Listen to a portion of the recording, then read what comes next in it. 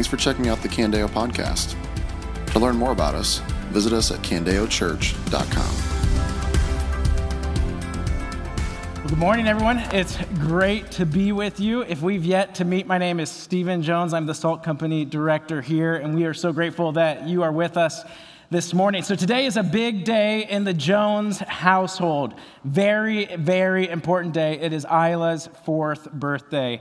Let's go. Party Central this afternoon. Yeah, we can cheer for that. Pink balloons everywhere, streamers, cupcakes are ready to go, chili in the crock pot. We have a huge party for Isla coming up, which is a ton of fun. So I remember one of my favorite stories of Isla is actually kind of our first story of Isla. 4 years, 9 months ago, we had just found out that Natalie was pregnant and expecting, and we began making the plans of how are we going to announce that we're expecting to our families, to our friends. What is the way we're going to announce this? So we had a family vacation scheduled the week after we found out Isla was born, and so we started dreaming, how are we going to do this? We're going to be on vacation with our family. We could go to this pier and set up lights and make it just Pinterest ready to go. Like, this is going to be an awesome, awesome announcement. Well, we show up to this vacation spot, and it was not a vacation spot. We'd never been to this place, and sometimes those sorts of places work out great. This was the opposite when it worked out terrible. Freeport, Texas. It is as great as that word sounds, Freeport. It is an oil rigging community, industrial. It's not a vacation spot. I'm sure they're nice people there, but not somewhere where you want to go to vacation. So we show up in Freeport at this kind of rundown house, and we're in it, and a day in, Natalie's morning sickness just hits her like a brick wall. She is throwing up everywhere, literally. She is in bed. She can't get out of bed. And so all of our dreams of this amazing Pinterest, beautiful baby announcement are going out the window or down the toilet with like all of her puke and everything. So it's just nastiness. We're like, there's nothing going to be pretty picture worthy about this. So we get to a point where we're like, all right, we just need to tell people, because I am starting to get accused of like being an idiot husband. I made Natalie some soup, went downstairs, started eating it when she didn't want to eat it. My grandma was like, well, that's smart. You're going to get what she has. I don't think so, Grandma. It doesn't work that way. Bowls of soup don't do that. So we're like, we just need to tell people. So we are in the back of my parents' van in a Wendy's parking lot at 9 p.m. at night. And I go, hey, everyone, Natalie's pregnant. To which everyone just looked at me like, you are lying. That's a joke, not real. Then they looked at Natalie's like, yeah, it's real. And they're like, oh my goodness. And everybody freaked out. They lost their minds. My brother are jumping out of the van, running through the parking lot of Wendy's, celebrating. Not at all how we thought we would announce this incredible moment in our lives. Nothing Pinterest worthy about that. But at the end of the day, an announcement like having a baby, it doesn't really matter how or where. At the end of the day, the most important thing is that we got to share that with our parents. We got to tell our parents, our family, that we were expecting. How and where didn't matter as much as the fact that we got to be the ones to share that. Who mattered more than how and where. And that happens in all sorts of ways. When we have a big event, a significant thing that happens in our life or in our world, who shares that announcement matters tremendously. Who gets the breaking news? Who gets to tell the world first matters a lot. We don't just want anyone to announce the Super Bowl. We want Tony Romo. Let's go, Tony Romo. We don't want Johnny Manziel. We want the GOAT, not really, but Tony Romo. It matters who announces significant events. This morning, we are going to look at the most significant event in human history. An extraordinary event that takes place that changes the course of not just human history, but all of eternity. It's the resurrection of Christ. An extraordinary event. But in the midst of this, we are going to see a shocking announcement. Someone that we would never have expected making the announcement of the resurrection. So that's what we're doing this morning, working through John 20, 1 through 18, an extraordinary event, an unexpected announcer. Extraordinary event, unexpected announcer. So if you got a Bible, John 20 is where we're going to be at. I don't know if it was planned. I'm sure Jake did plan it to have Mary Sennert read as we read that passage with Mary Magdalene in there, but John 20 is where we're going to be at this morning. So first, the extraordinary event, verses 1 through 10. On the first day of the week, Mary Magdalene came to the tomb early, while it was still dark. She saw that the stone had been removed from the tomb. At this point, several days have passed. Jesus was crucified on a Friday. Saturday was the Jewish Sabbath, so it is now Sunday morning. Mary Magdalene gets to the tomb as early as she can. Verse 2, so she went running to Simon Peter and to the other disciple, the one Jesus loved, and said to them, they've taken the Lord out of the tomb, and we don't know where they've put him. We'll see later that the disciple that Jesus loved was John, who wrote this gospel. So Mary runs to Peter and John and tells them, Jesus is missing. The tomb is empty. The stone has been rolled away. And so Peter and John go on a foot race. Verse 3, at that, Peter and the other disciple went out heading for the tomb. The two were running together, but the other disciple outran Peter and got to the tomb first. Probably the most important verse that John ever wrote in his mind. I outran Peter. That's right. I'm going to put that in Scripture, which is just hilarious that the Holy Spirit literally inspired John. Like, yeah, you better let the world know that you're faster than Peter. I have 3 brothers, and I guarantee that if any one of us was holy enough to write Scripture, we would be writing like, yeah, I won that competition. Just remember that. Natalie was shocked the first Thanksgiving that she went to, and we all got on the scale one by one. We're a household of wrestlers from Southeast Polk. One of the things wrestlers do is we weigh ourselves continuously. It's just a weird thing. We just want to know. She's like, what are you guys doing? And then was really shocked when we just started wrestling each other randomly. That happens all the time. But you know that us brothers, we would write in there who won every competition we could write in. I, as my mom tells me, you were blessed with intelligence, Stephen. Kindness. Mom, I wanted strength, brute power.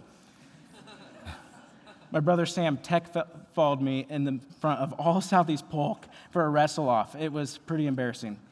They are more athletically inclined than I am. It's okay. I've got 3 kids and a wife.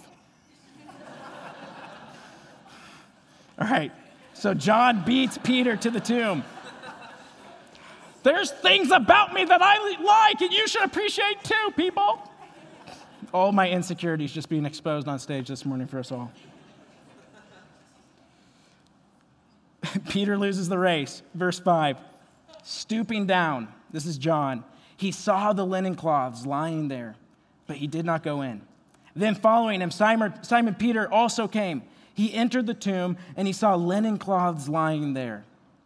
The wrapping that had been on his head was not lying with the linen cloths, but was folded up in a separate place by itself. So they get to the tomb, they stoop in, they look. Peter goes in first, and they begin to make these observations, seeing the facts of the situation. Linen cloths folded. These aren't clothes, these are burial cloths that were wrapped on Jesus. The one that would go around the head, the one that would go around the body, they're put in place. There's an orderliness about this tomb, kind of bizarre for an empty tomb. And John looks at all of this in verse 8. Here's what happens. The other disciple, John, who had reached the tomb first, he had to put that in one more time, then also went in, saw and believed. John walks in, he sees what Peter has now seen, and he believes. He looks at the facts of the situation, and it moves him to a place of belief. Now, what was he believing? He was believing that Jesus Christ truly did rise from the dead. And in so doing so, proved to the world that he was the Son of God, that he had secured for the world salvation. That is what the resurrection of Christ proved. You see, there's a lot of other people, or several other people, who had died and then rose again. Think of Lazarus. But there was something unique about the death and resurrection of Jesus. The fact that Jesus was claiming to be the Son of God, claiming that his death would secure salvation. And when he rose from the dead, unlike any other resurrection story, that proved that he truly was the Son of God and had secured the salvation for all people. That's the significance of the resurrection. And when the disciple John sees the facts of this, it moves him to believe. It moves him to believe that Jesus really was the Son of God who our salvation is found in. Now, verse 9 is kind of bizarre. How do we make sense of that? Look what it says. For they did not yet understand the scripture that he must rise from the dead. What John is saying is, hey, I didn't know how all the dots of scripture had connected yet. I didn't understand how the Old Testament pointed to the reality that the Messiah needed to die and rise again. But because I've seen the facts, I believed. So they see this scene, and in verse 10, the disciples returned to the place they were staying. The disciples saw and they believed. And at this, we might begin to think, man, wouldn't it be nice? Sometimes I just wish that I could be there, that I, like John, could have saw firsthand for myself the facts of the resurrection. Then maybe it would be easier for me to believe, or maybe then it would be easier for me to have confidence that Jesus really was the Son of God and that he secured salvation for us. Here's two things to consider. First, there were a lot of people who saw the facts of the resurrection. There's a lot of people that saw firsthand what Peter and John saw. A lot of people that saw firsthand the miracles of Jesus, and yet they rejected him. So maybe you would, but maybe you wouldn't. Just because people saw firsthand Jesus and everything about his life didn't guarantee that they accepted him, believed in him, or any more confident than necessarily you are. But here's the second consideration.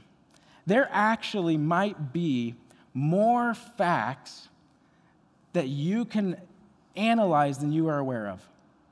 That even you have access to some facts that the disciples, they themselves didn't have when it comes to assessing the validity of the resurrection. So here's what I want to do. I want to take 5 minutes to do a deep dive on how we can have confidence in the evidence of the resurrection. We're just going to go all the way in. It's going to be 5 minutes of hold your breath. We're going to sink to the bottom, and at some point we'll come back up for air. But that's what we're going to do for 5 minutes. And before we go into it, a big asterisk. These next 5 minutes are just a starting place to help you begin to think through the evidence of the resurrection. There's no way I can make a comprehensive argument today on all of the things that go into why we can have confidence in the resurrection, but here is a starting place. So I really appreciate the argument put forth by William Lane Craig. William Lane Craig is a New Testament scholar, a philosopher, and here's the argument in his book, A Reasonable Faith, that he puts forward. So he says, around the resurrection, there are 3 undeniable facts. 3 facts that can be proven through Scripture and even with extra biblical evidence. 3 facts that almost all of the academic world would accept as, these are 3 factual things. And any explanation of the resurrection must take into account these 3 facts. So the 3 facts are this. There was an empty tomb. There were people who claimed to have post-resurrection encounters with Jesus. And Christianity started. 3 simple facts. The tomb was empty. People claimed to have encounters with Jesus after his resurrection. And Christianity started. So what's the significance of each of those? The tomb was empty. Well, first, if the tomb wasn't empty, everything about Christianity would have no ability to get started. You could just simply go to the tomb and see that it was empty.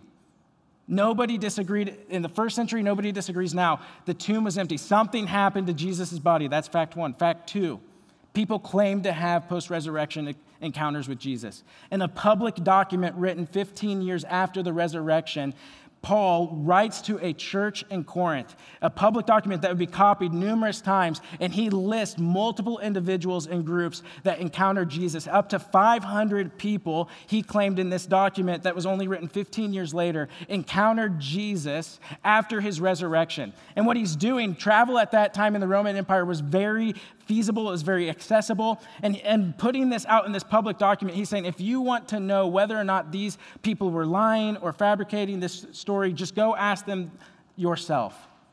So that doesn't necessarily prove that it happened, but it proved that there were people that claimed they had an encounter with Jesus. Here's the third fact. Christianity started. Now you're like, okay, it seems like the most simple fact out there. Well, yes, it is. Before Jesus, there's no Christianity. After Jesus, there was Christianity. But here's the significance of that.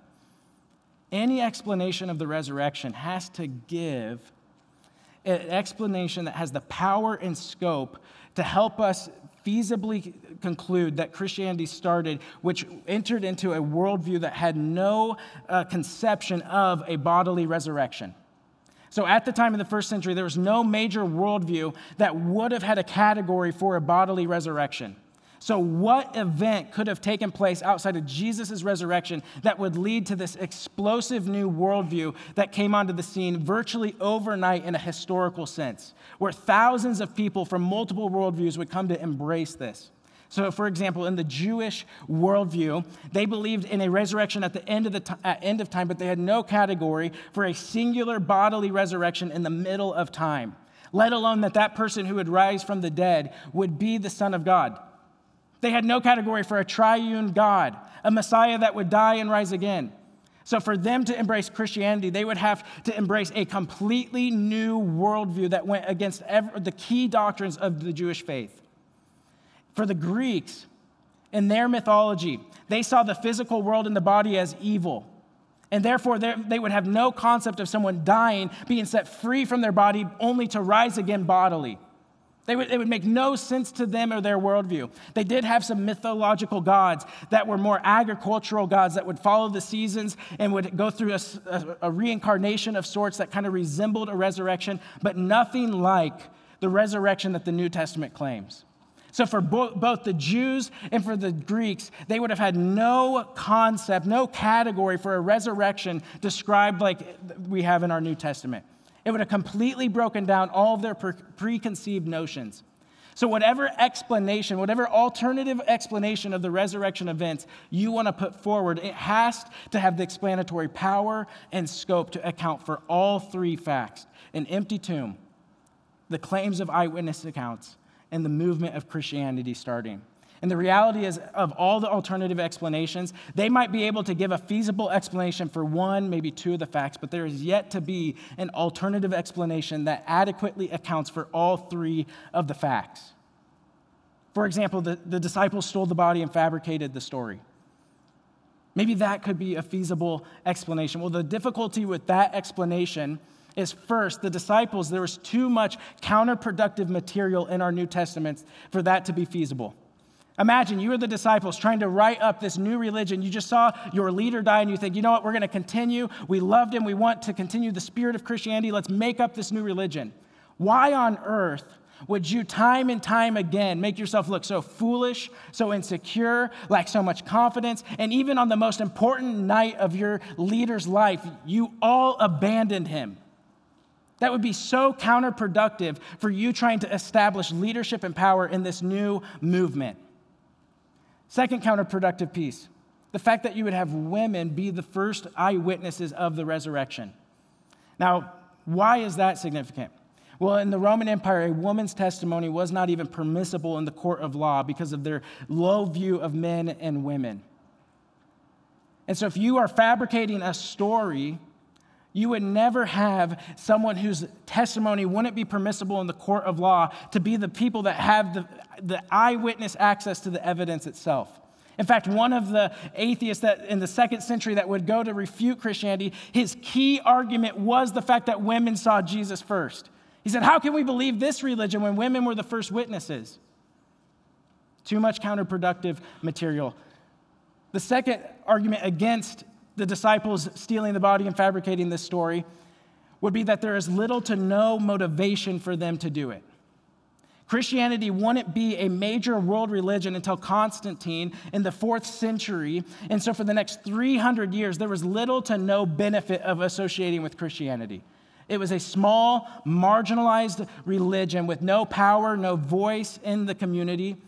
The vast majority of the disciples were executed for their faith. Why would they go to fabricate this movement?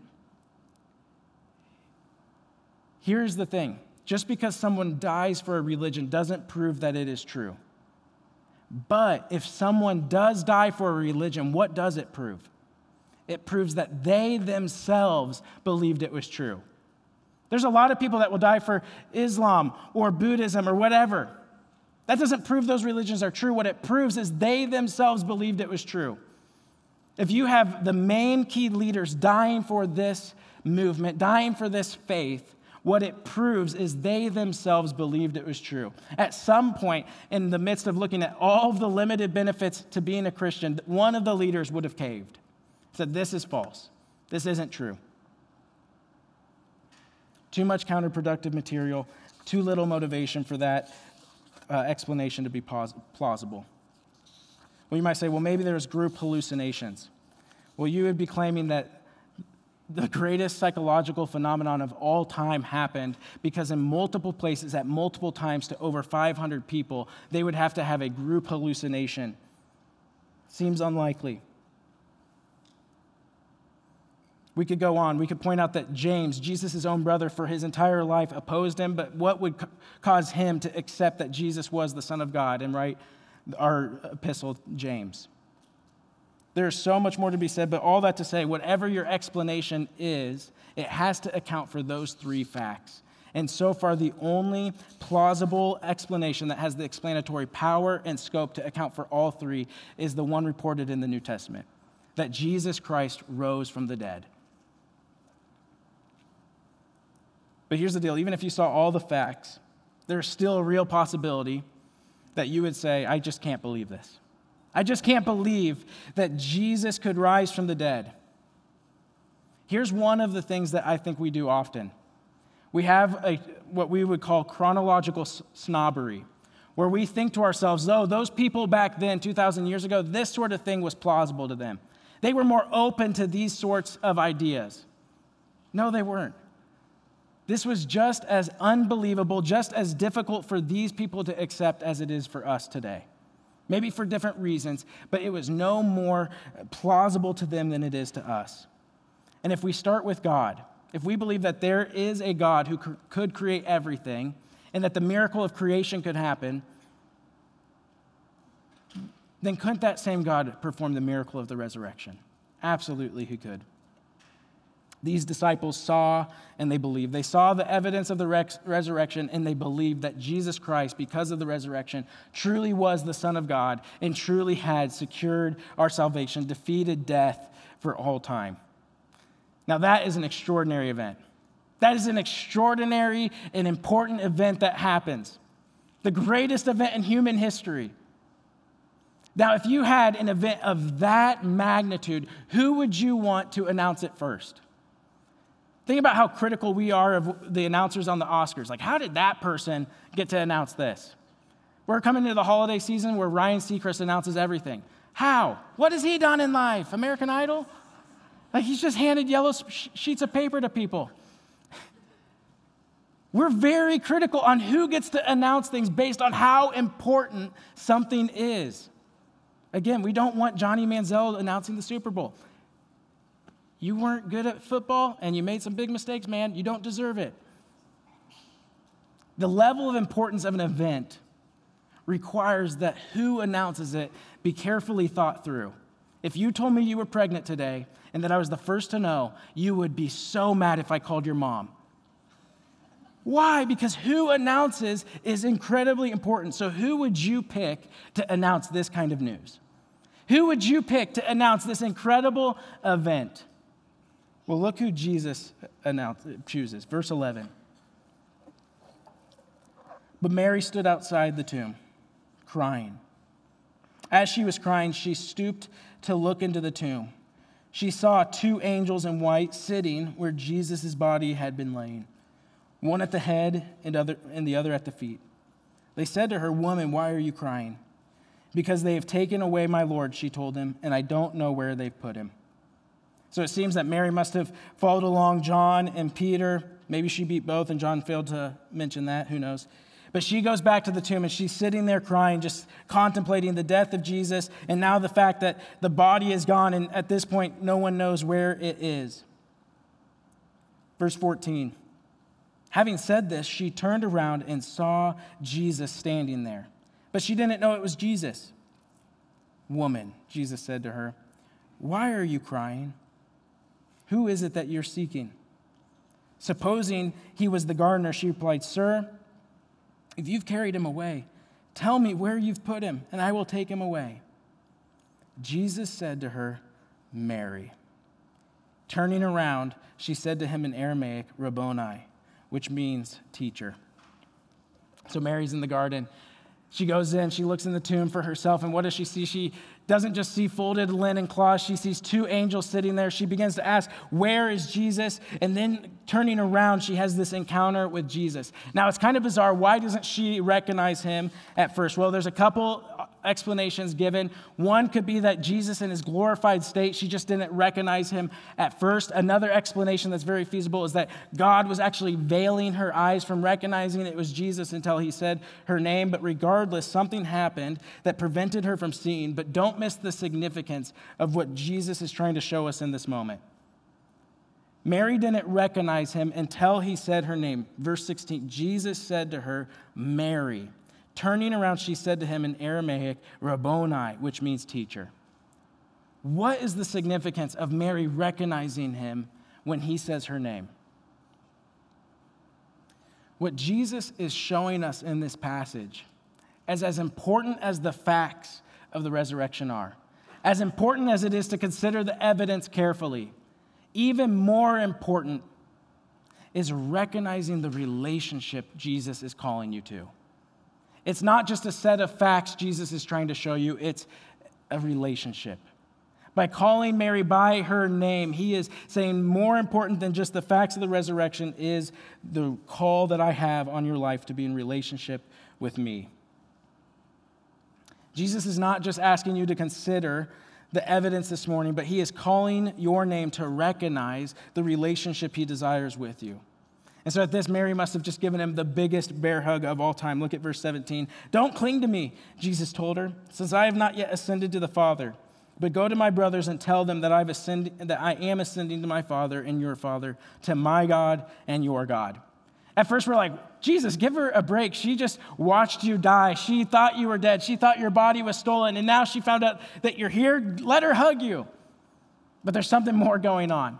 Most likely, verse 17 is a reference to the fact that Jesus must ascend and leave so that we can receive the Spirit. And he's saying, don't cling to me in this kind of permanent way, but instead allow me to ascend so that the Spirit can come to you. And so at that, Mary leaves, and look at verse 18. Mary Magdalene went and announced to the disciples, I have seen the Lord. And she told them what he had said to her. She announced to the disciples, I have seen the Lord. Think about that. She is the one who is selected to make this grand announcement. She is the one who gets to the tomb first. Now, why is this shocking? Right? I've been saying who makes the announcement matters a lot. Well, why would it be so unlikely for Mary to be picked? Well, if you know Mary's backstory, you would know that at one point she was possessed by 7 demons. And when Jesus found her, most likely no later than 3 years before this moment, she was possessed by these 7 demons, was isolated and an outcast in society, had no business being a part of the religious community. She was in an incredibly dark place, alone and isolated in her affliction. And if someone told you a couple years ago they were plagued by 7 demons, what would you think of them? What would be the things you begin to assume?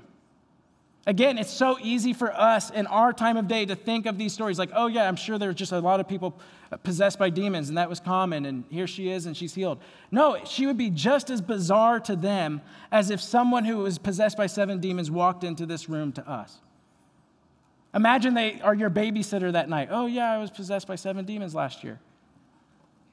You'd probably say, you know what? I just got sick. I'm not going on this date night anymore. You can go home. She was an outcast.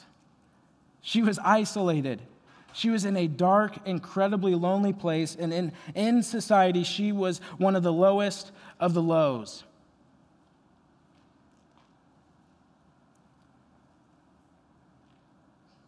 Who announces an event matters. And this is the most important event in human history. When God defeats death, God who created the world, who promised to Abraham after the fall of humanity that he would bring his son into the world to save it. For thousands of years, carefully orchestrated every event in human history to bring Jesus into the world at the perfect time. He lived the perfect life, died on the cross, and who, after thousands of years waiting in this promise, gets to announce the resurrection first? Mary. Mary Magdalene. It's extraordinary. It's shocking. Why? Why was Mary chosen? It'd be so that you and I know that the kingdom of Jesus isn't based on merit, importance, or significance, but is based on mercy. Mary's name wasn't called by Jesus because she was great. It was because Jesus is merciful. Mary was given a ministry of announcing. Not because she was skilled or gifted or deserved it, but because of mercy. Jesus uses the most unlikely of people to announce the greatest moment in human history so that you and I would know that we have a place with Jesus, regardless of how broken, lost, and afflicted we are. And that place isn't based on you, but is based on him. Jesus is calling your name. He's calling you to, yes, look at the facts, but more importantly, to see the relationship that the facts point you to. And as you see Jesus, to embrace a ministry of announcing. That is really what Jesus entrusted to each of us. Super simple, a ministry of announcing, to be an announcer. What will Tony Romo do this afternoon when he announces? Well, he's going to help people see what is being accomplished on the field that they would have missed had he not helped them see it. What do we do as announcers? We help people see what was accomplished in the resurrection and see things that they may have missed had we not been faithful to point it out. We have a very simple but a very significant ministry, a ministry of announcing. Verse 18 is now true for us. If it was true of Mary Magdalene, who received that ministry based on the mercy of Jesus, it is true for every single one of us. Imagine what we maybe would have concluded had Peter been the one to announce first. Someone who would go on to preach great sermons, to see thousands of people saved when he preaches. Well, we might think, okay, this ministry of announcing the resurrection, well, maybe that's just for gifted or skilled people or someone who would have a platform like this stage, but not for someone like me. But what did Jesus blow up in our minds when he chose Mary? This ministry of announcing is for everyone who is called by my name. To turn around after they hear their name spoken by me and to announce to the world that Jesus Christ has risen, that I have seen the Lord. Every single one of us first experience a gospel call. That's the first call in your life. The call where Jesus looked at you, said your name, and drew you into relationship with himself. But the second call is a call to ministry, a call to the ministry of announcing, to be a witness of the resurrection. There is a third call, the vocational call, that you would use the unique gifts and abilities that God has given you to build the church and love your neighbor. But those are the three calls, the gospel call, the ministry call, and the vocational call in your life.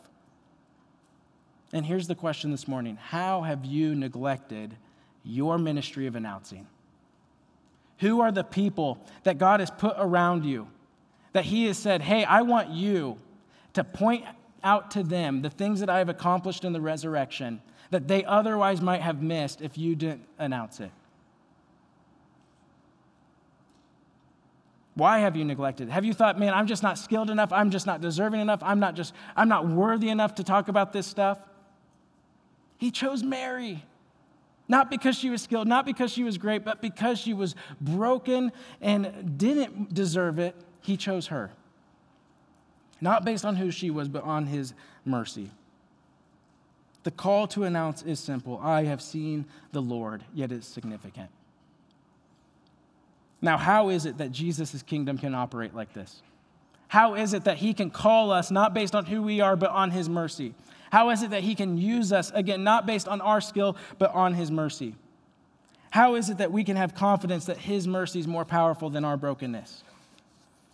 Well, John is extremely careful in recording details in his gospel. Outside of maybe the foot race comment, everything else in his gospel was carefully recorded, and there's an interesting clue back in verse 11 and 12. Look back there. As Mary is stooping in, here's what she sees. But Mary stood outside the tomb, crying. As she was crying, she stooped to look into the tomb, and what did she see? Verse 12. She saw two angels in white, sitting where Jesus' body had been lying, one at the head and the other at the feet. So Mary looks in, she sees these angels. Now, why does John take the time to point out all these details about these angels? Right? He doesn't just say, hey, there are two angels and they have a conversation. No, he says, there's two angels sitting where Jesus laid, one at the head, one at the foot. Why would John go to all that trouble to write in those details? Is it because he's just overly concerned with angelic sitting posture? Doubtful. Why does he go to the time to write in those details? Well, he writes them in because there's another place in our Bible where there's two angels. And these two angels are sitting on something, and one at one end and the other at the other end. And in Exodus 25, what we see is that God, when he was giving instructions on how the Ark of the Covenant would be built, he gave them all these dimensions and sizes, and then he said, and put on top the mercy seat. And at this end, I want one cherubim, one angel. And at this end, I want another angel. And I want them to sit on the mercy seat. And in Exodus 25, 18 through 21, he says, and on the mercy seat, I will meet with my people. I, God, will speak to my people at the mercy seat. And what the Israelites would do with this mercy seat once a year in Leviticus 16:14, they would sacrifice a bull and they would sprinkle the blood of the bull onto this mercy seat to make atonement for the people, to cleanse the people of their sins. And actually, a scholar, Stephen Nichols, he points out that the same word, mercy seat, when we get to our New Testament, that same word is translated in the word that we get propitiation from. Propitiation is a wrath-removing sacrifice. It was this mercy seat with one angel here and one angel there, where God would meet with his people, but only when there was a wrath-removing sacrifice made by the blood of a bull to cleanse the people of their sin. So John must have just cared a lot about angelic seating posture, right? No. He's saying there's another place. Another place where there were two angels seated, one at this end and one at that end. And it was the true mercy seat of God, where the Son of God accomplished for us our salvation through the wrath-removing sacrifice of his life and through the victorious resurrection from the dead. Jesus Christ rose from the dead to be the wrath-removing sacrifice for us, to cleanse us of our sin, so that we could receive mercy instead of brokenness, so that Jesus could have victory over death, so that there could be grace instead of sin. Mary saw the true and greater mercy seat of God, where the sins of the world were cleansed by the resurrection of Jesus, so that we could once again meet with God through the resurrection of Jesus. It is the true and great mercy seat of God where we meet with him and where he meets with us. And it is in the resurrection of Christ where we get to meet with God. And because of that, God can allow the worst of the worst and people who think they don't need grace to be brought into his family. Because of that, his kingdom can operate not based on your merit, but on his mercy. He can use you not because of your skill and your ability, but because of his great power through the Holy Spirit and his grace. You have been given a ministry of announcing, not because you are great, but because he is great.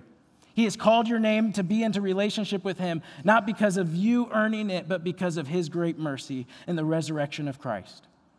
Hear him call your name today. Hear him call you to a great ministry of announcing. And let us say together with one voice, I have seen the Lord. Let's pray. God, what an amazing thing to consider. That the Son of God may have died on Friday, but rose to new life on Sunday. God, that he was the first fruits of all those who would one day also be resurrected. That we now, in our brokenness, in our affliction, in our struggle, long for the day where we too will be resurrected to new life in Christ. And God, we have a secure hope in that because of the resurrection.